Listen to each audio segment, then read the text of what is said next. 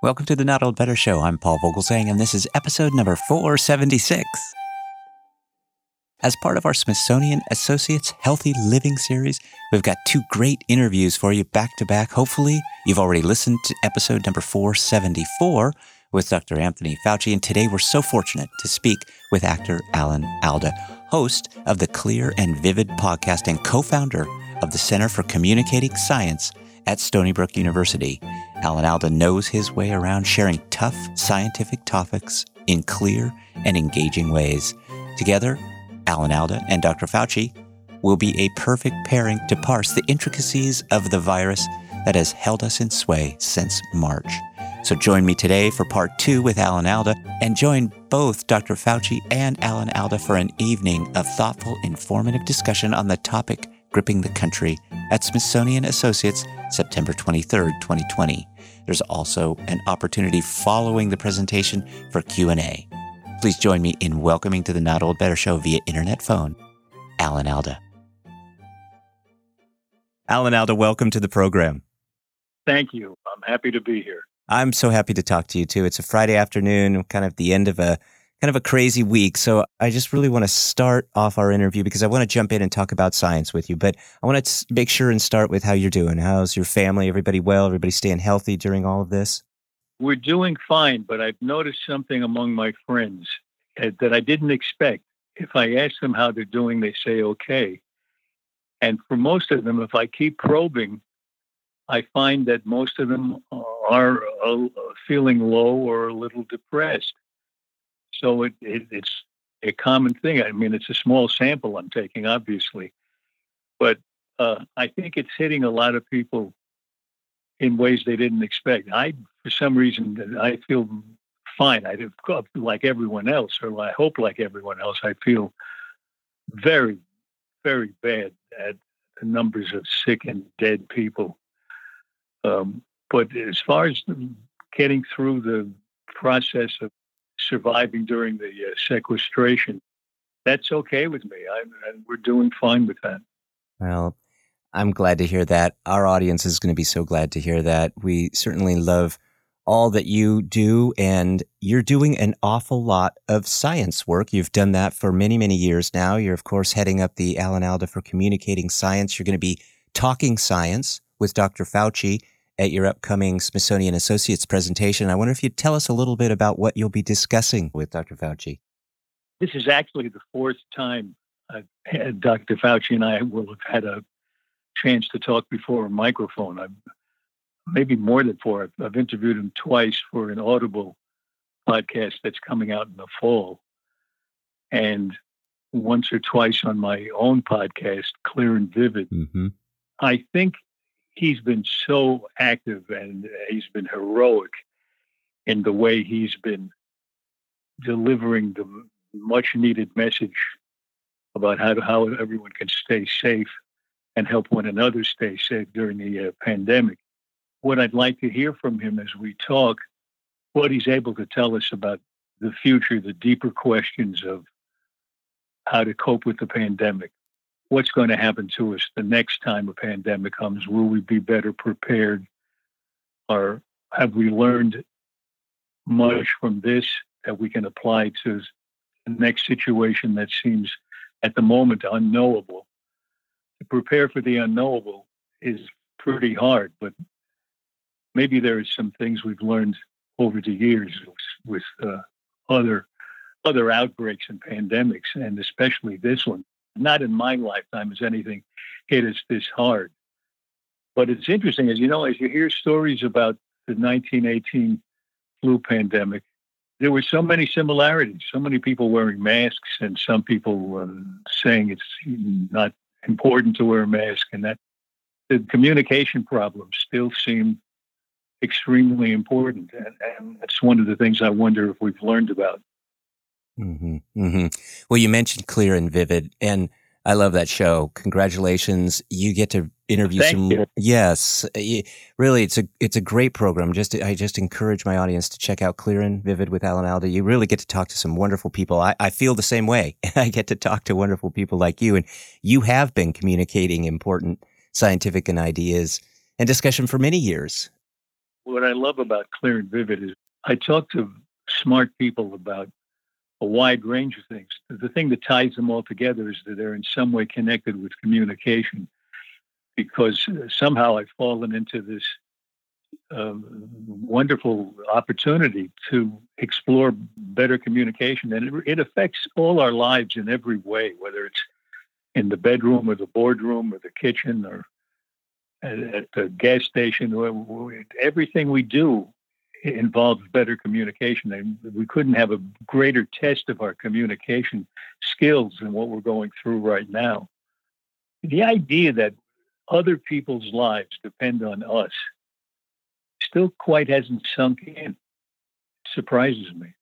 It always is surprising to me too. At my age, I'm 63. I take care of children. I take care of parents. I think we are all taking care of each other right now, and it is tough. But communication is so important, and it's hard to communicate today. You have this wonderful technique. You call it the Alda method, and I wonder if you'd tell our audience a little bit about it and why it's so important today, especially when communicating about science.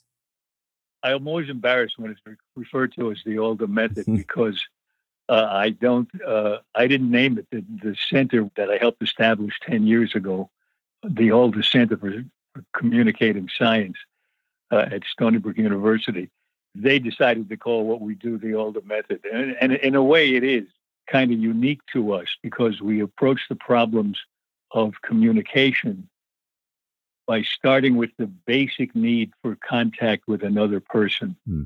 The way I suggested from the beginning that we do, and I trained the first trainers to do, was to find that connection through the acting technique of improvisation. I believed, and our experience, I think, has borne this out, that the same way actors have to connect on the stage, where they make full contact with one another, let the other person in, and most of all, let the other person affect them. If you and I were doing a scene, I wouldn't just be doing my part and you do your part and somehow they fit together. They fit together when I'm paying such close attention to you that I let you change my tone of voice as I react to you. The same way that actors on the stage are affected by each other, and that's why the performance comes out of each of them. It's not just knowing your part and doing it a certain way. That's like saying if I figure out the best scientific message, it'll be good for everybody I talk to. On the contrary, you have to respond to the audience, to the needs of the audience that you're talking to, and they're different. They're unique for every audience. So we put them through experiences. We don't give them tips. Their experience sharpen their ability to connect and to connect with an audience. And that makes a big difference for doctors and nurses and for scientists trying to explain not only to the public what their science is and to policymakers like people in Congress, but also to one another. It's amazing how scientists in different fields need to collaborate, but often don't have a common reference point. And they're almost like two well-read lay people trying to communicate. And people in the same lab, oddly enough, can communicate even better once they learn to make better contact with one another. Developing a message for the public, you have to be able to change your message depending on who you're talking to. It's a broad brush. And I'm really glad we've trained 15,000 people in the past 10 years. And I think we've made a contribution. Well, congratulations for all of that work. And yes, most definitely, what a huge contribution. I suppose it's interesting to hear you talk a bit about the science in depth, because the knowing, I think, is important. And you must feel that way about your own Parkinson's disease, because the in-depth research that you've done in terms of communication has helped you understand your own disease. And I've read about you that understanding the disease has allowed you to understand it better, so that it wasn't just viewed immediately as the worst case scenario.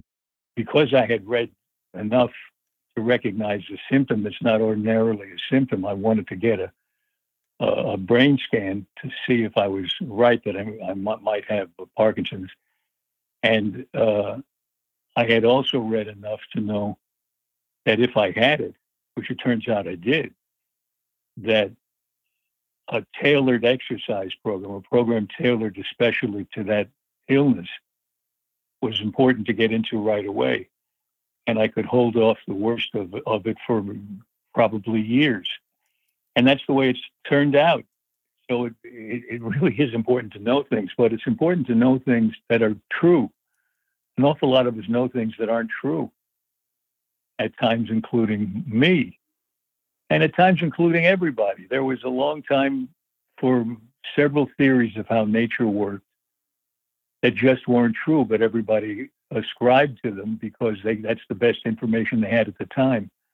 And for those of us in the lay public, I think it's really important for us to keep track of what the latest science is for the benefit of our health and well-being, and to realize that it changes, that there's nothing wrong with science because it keeps giving us a slightly different message each year. They should be doing that because they should be learning more and more about what they're trying to figure out. So if they say 1 year coffee is good for you, and the next year they say, oh, coffee's not so good if you're worried about this, that doesn't mean that they don't know what they're talking about. It means that they're digging deeper into it and getting better research methods and looking at it in a different frame of reference. So it's kind of a two-way street between us and science. Mm-hmm. There are many who are talking, certainly this last week, has been the case about this idea of trusting science. And there's almost this hostility towards science. Why do you think that is? I don't know why that is. Somehow the culture has lost touch, or at least part of the culture has lost touch with the value science has been to them. In the very instruments that they're using to say that science doesn't work, these like the internet and cell phones and social media, the very things they're using to complain about science as being ineffective, these things were invented by science. Mm-hmm. They were understood by science at its deepest level. There would be no GPS system without what Einstein discovered mathematically 100 years ago. More than that. Mm-hmm. And why we've lost touch is, I think it's sort of beyond question now that the findings of science and the march toward truth that science represents, a greater understanding of nature as each year goes by, I think that's become politicized. And I think there's no doubt about that some of the disconnect between us and our well-being through science is because it's politically useful to make that seem to be true, that science has no place for us. It's not something we do in the rest of our lives. When we think about it, if you're not feeling well, you go to the doctor, you don't go to your accountant. And the trust we have in our personal physicians, it seems to me, ought to be transferred to the people who are helping us stay healthy as a nation, as a culture.